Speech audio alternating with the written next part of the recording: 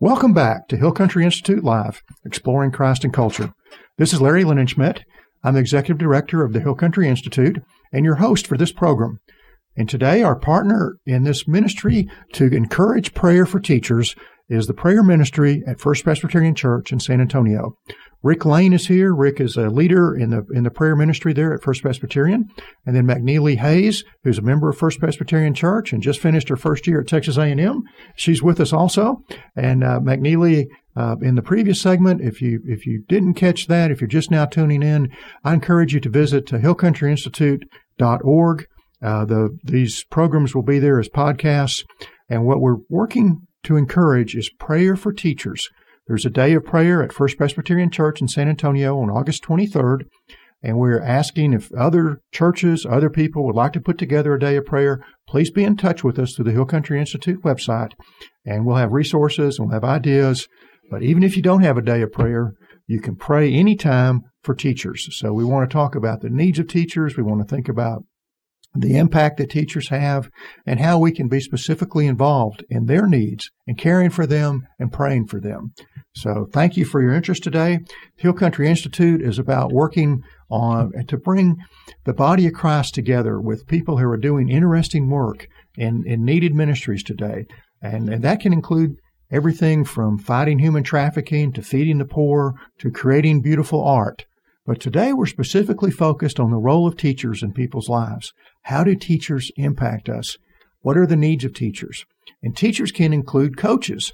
And today we have a coach and a teacher all rolled into one. His name is Nathan Griffin. Nathan is a teacher and coach at one of the Northside High Schools, John Paul Stevens High School. He's been serious about sports since he was very young. We found out that his Pee Wee football team had 2 future NBA players and 6 future NFL players. So Nathan has a sports background that runs very deep. Nathan graduated from Clarion University in Pennsylvania. He was there on a football scholarship. He played outside linebacker. He earned his degree in history. And if you're not familiar with Clarion, one thing that might just give you a sense of the magnitude, John Calipari, the coach at Kentucky, the basketball coach, is a Clarion alum. So, Nathan, welcome. Thank you for being with us. Thanks for having me. And then, Larry, I'm going to jump in, too, for any listeners from First Pres and anyone who's visited the church. I want to note that Nathan is the son of Phyllis Griffin, who is our loving and capable church receptionist. And recently I was talking with Phyllis, and I learned that Nathan's grandfather, I think that's right, or great-grandfather, was a barber, and one of his clients was Joe Namath. So they grew up in the neighborhood with athletes for generations. So there's a line there. Oh, yeah. Well, that's great. And Phyllis actually ran into Joe in an elevator one time and said, "Joe, my grandfather keeps telling me that he was your barber. Is he lying or telling the truth?" He said, "Who's your grandfather?" And she told him the name, and he said, "Oh yeah, I used to go to him regularly in high school and college." It's actually my grandfather, my mother's father. Oh, her father. So she didn't believe him for years. She thought he was telling a yarn, but no, Joe remembered him well. Oh, that's great. Well, how did there's a lot of sports around you, but how did you personally feel that God was calling you to sports and then into coaching? When I graduated college, I had an opportunity to go into a nonprofit program where I led 2 programs that really dealt with the worst of the worst kids, or the kids that were worst off, or people said that they were worst off. And I felt like I was making an impact, but it was only in a limited time. And I felt like, how can I have more time with the children of this caliber on a day-to-day basis, because I only met with the kids once a week. And I felt like if I can do it every single day, at the same time do something that was enjoyable, which was football, that I would, go ahead and do it. So I quit that job and student taught for about 12 weeks. And luckily, one of the coaches that was on staff where I was student teaching, he wanted to be a missionary. So since he retired and went into the mission field, and when he retired, they had an open slot. And as soon as I came out of student teaching, I was able to become a full-time coach at the same same school that I student taught at. Well, it seems like God had a calling on two people's lives, and they just happened to match up well, didn't they? Oh yeah, that's great. Well, so the North Side job at John Paul Stevens High, that's your first teaching coaching job, isn't it? Yes, sir, it is. It's my first teaching and coaching job, and I was blessed to be in a position where those things all lined up, and when things like that happen, it's from God. Amen. Well, do I understand correctly that you're the head coach of the freshman team?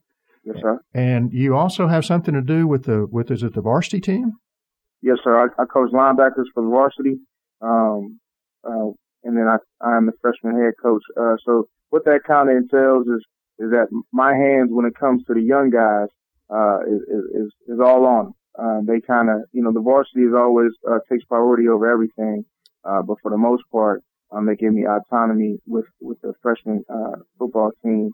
And those guys, we have a different athletic period and different practice time. So that's my main priority, but also the linebackers on the varsity as well. Right. And you also coach track and teach in the classroom? Yes, sir. I also coach track too. Previous years I've done basketball, and this will be the first year I'm doing track.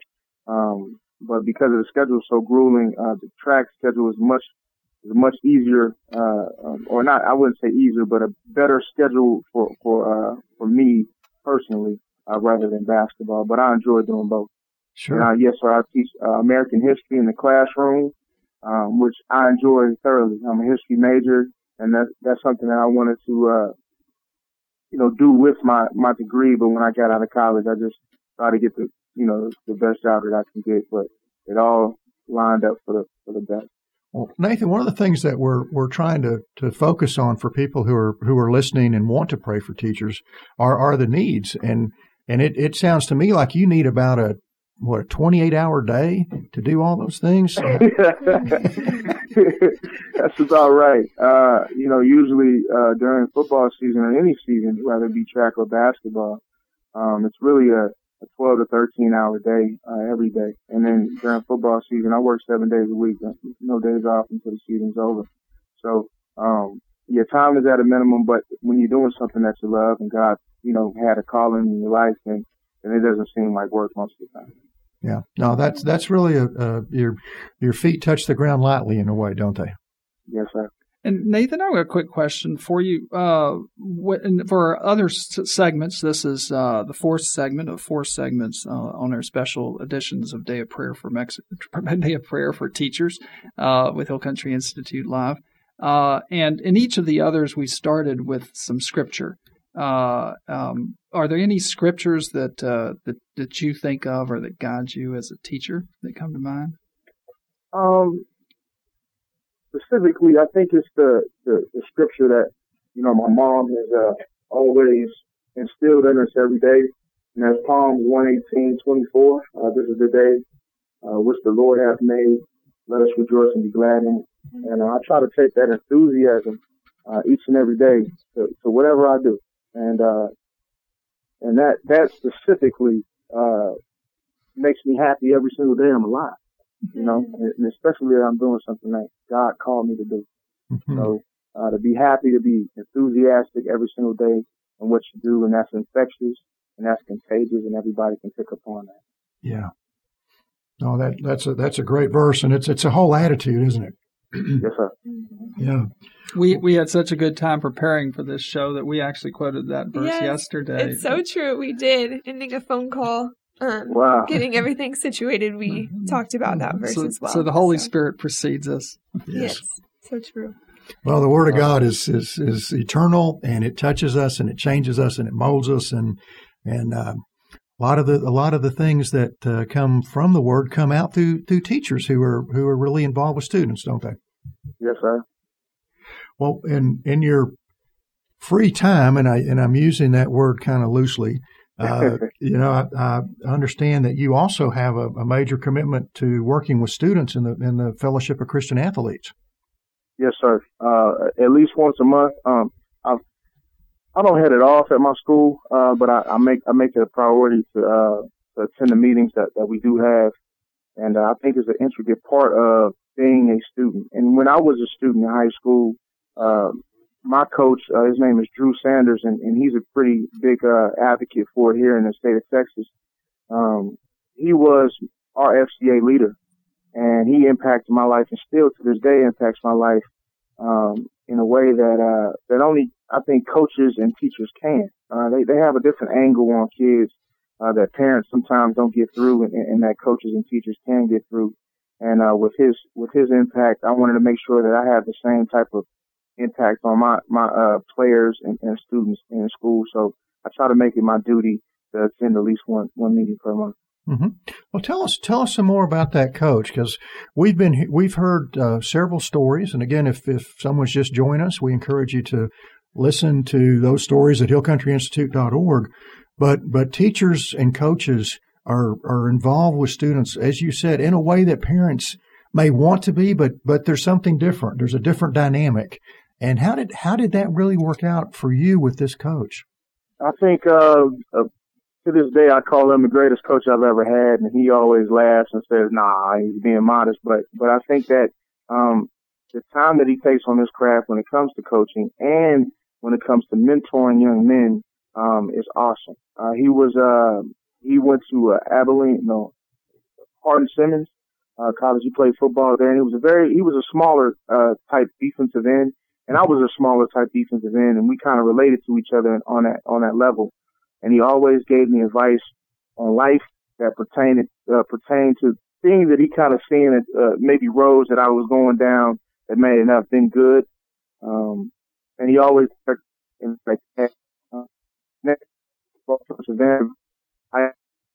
Nathan, we're having a little trouble with the connection. Did you move or anything? Can you hear me now? Yes, that's good. Thank you. Okay.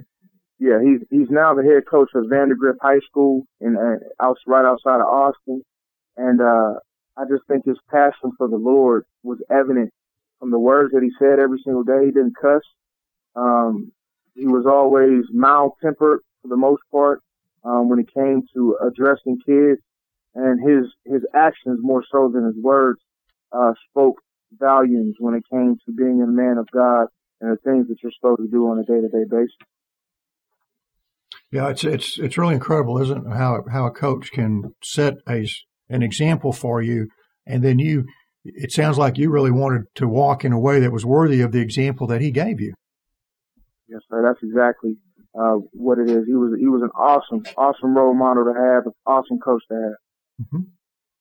Well, in high school, you're at a point in life as a person, as a student, where you're really trying to figure things out. You know, who are you?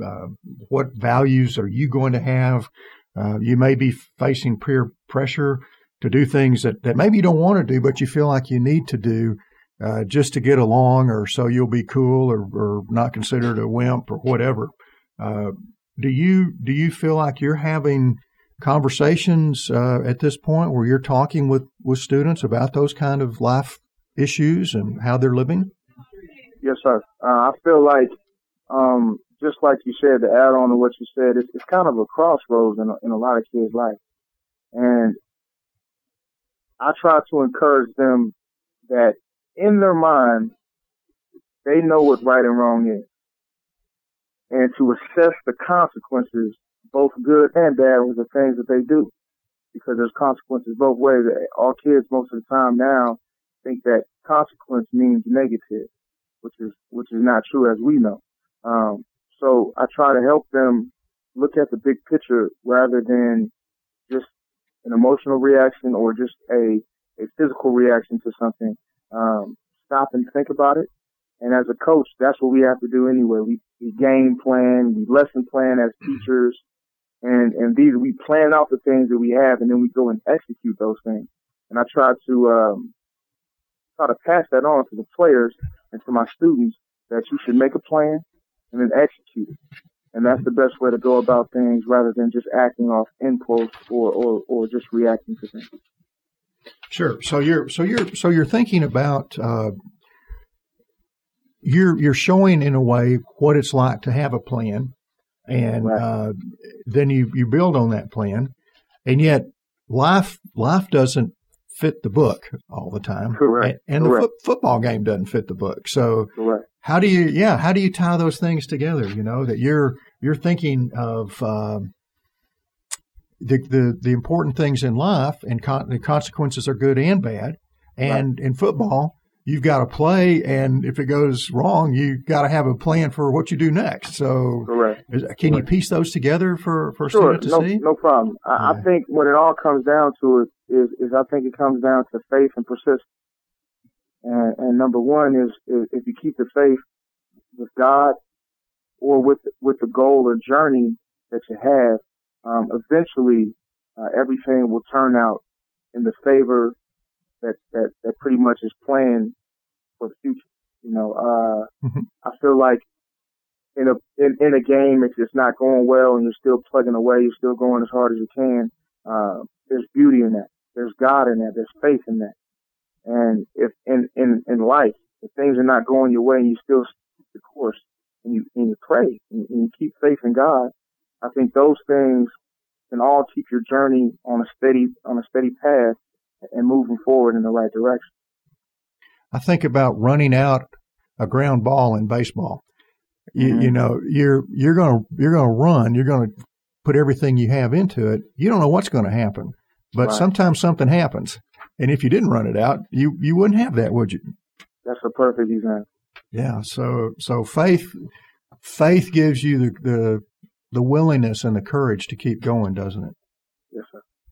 So how do you, and you're in a public school, and I don't want to say anything that's inappropriate or uncomfortable, but do coaches have a better opportunity perhaps to talk about faith issues with students than maybe just a classroom teacher? I would say yes. I think everything we do, or mostly everything we do as coaches in the coaching profession, I'm a part of the Texas High School Coaches Association. And when we start our meetings, we started off with the prayer, and that's letting us know as men, as coaches here in Texas, who really runs this and who's really in charge of all the things that goes on every single day in our lives.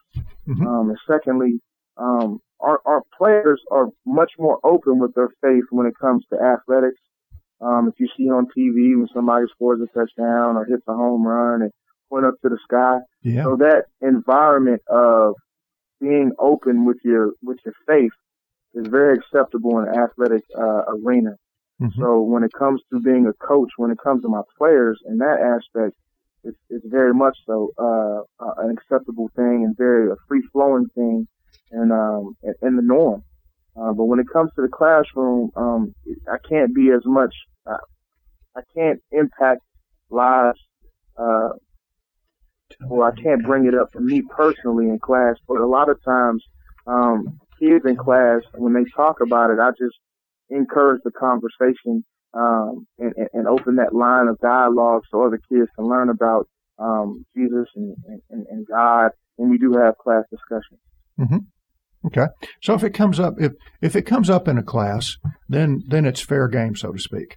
Yes, sir. Yeah.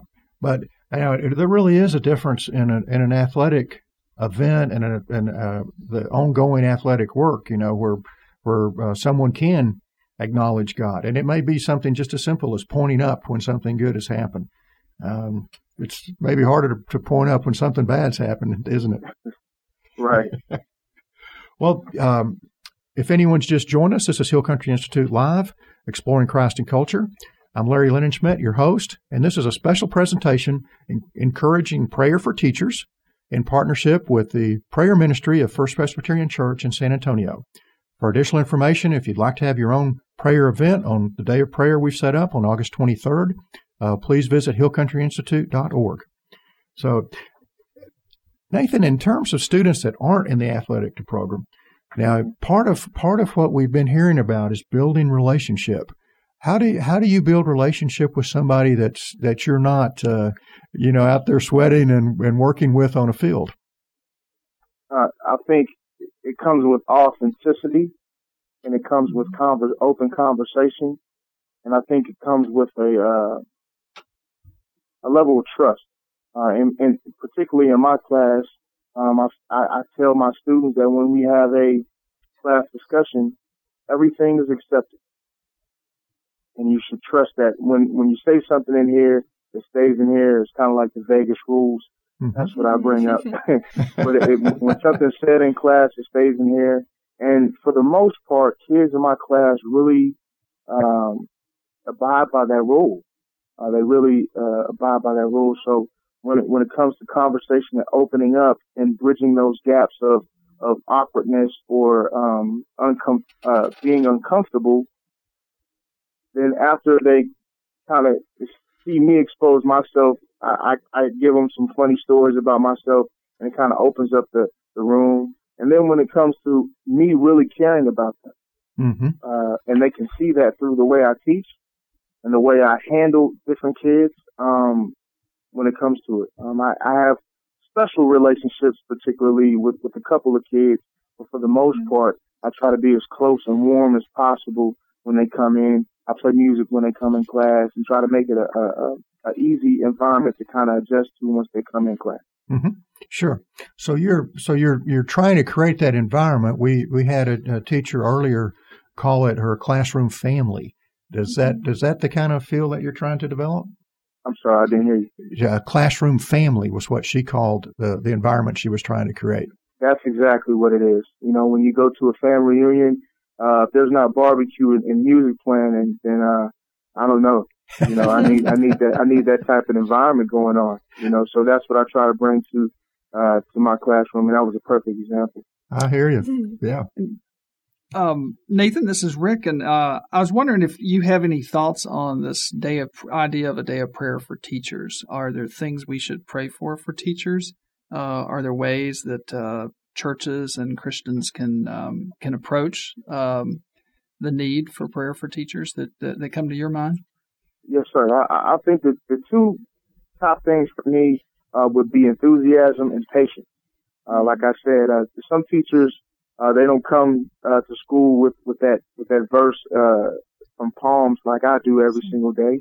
But that enthusiasm is infectious, and when you have it, it's kind of like a lubricant when you have a car. You need an oil change, and also not only enthusiasm but patience to stay the course when it comes to kids and when it comes to teaching those guys and building relationships, and not to give up, to be patient and steadfast in the journey. So patience, endurance, steadfastness, courage. Is courage a part of this? Yes, sir.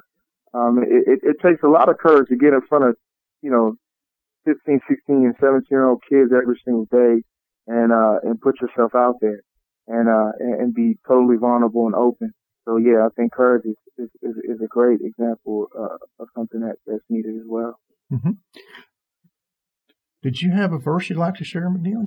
Yeah, something that just comes to mind through the course of talking today and getting to just this idea of planting seeds and the words you say and the actions you have, they're going to have an impact on these students, and you might not get to see it come to fruition. But in Isaiah 55, God promises that when his word goes out, that it will not return to him empty, but it will accomplish what its purpose was. And so it's just so encouraging to see these teachers who do have the faith and do have the courage to get to share small parts of their lives with these students and get to be a part of God's bigger plan for these different kids' lives. And so we thank you for being a part of that.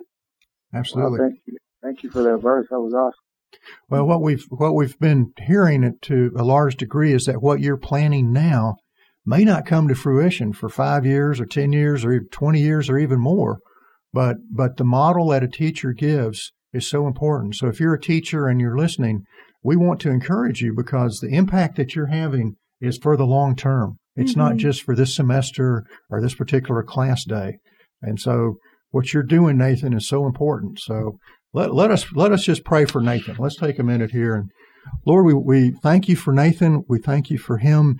And we thank you for what he represents, the many people who have become teachers, they've become coaches, they've become band directors, they've become people who work with students, and we thank you for them. We thank you for their heart. We thank you for the way that you work through them. We pray for their enthusiasm. We pray for their patience. We pray for wisdom, that they would know how to pull their faith together with their teaching skills, with their coaching skills, and that they would be there for the students when they're needed and in ways that are particular and unique for each of those students to meet their needs. So we lift up the teachers of this area to you. We ask for your blessing. We ask for your protection. We ask for your wisdom for them. And Lord, we thank you for them in Jesus' name and for his sake. Amen. So, Nathan, thank you so much for being with us. Rick, thank you, McNeely, it's been fun to be here with you. Yeah. Oh man, it's great, great, and we hope you'll have a great year. We want to encourage everyone to join in the Day of Prayer for Teachers, First Presbyterian Church in San Antonio, Texas, on August 23rd. We encourage you to have a day of prayer at your own church, and we encourage you to pray for teachers. This is Larry Lennon-Schmidt. This has been Hill Country Institute Live, and thank you for being with us.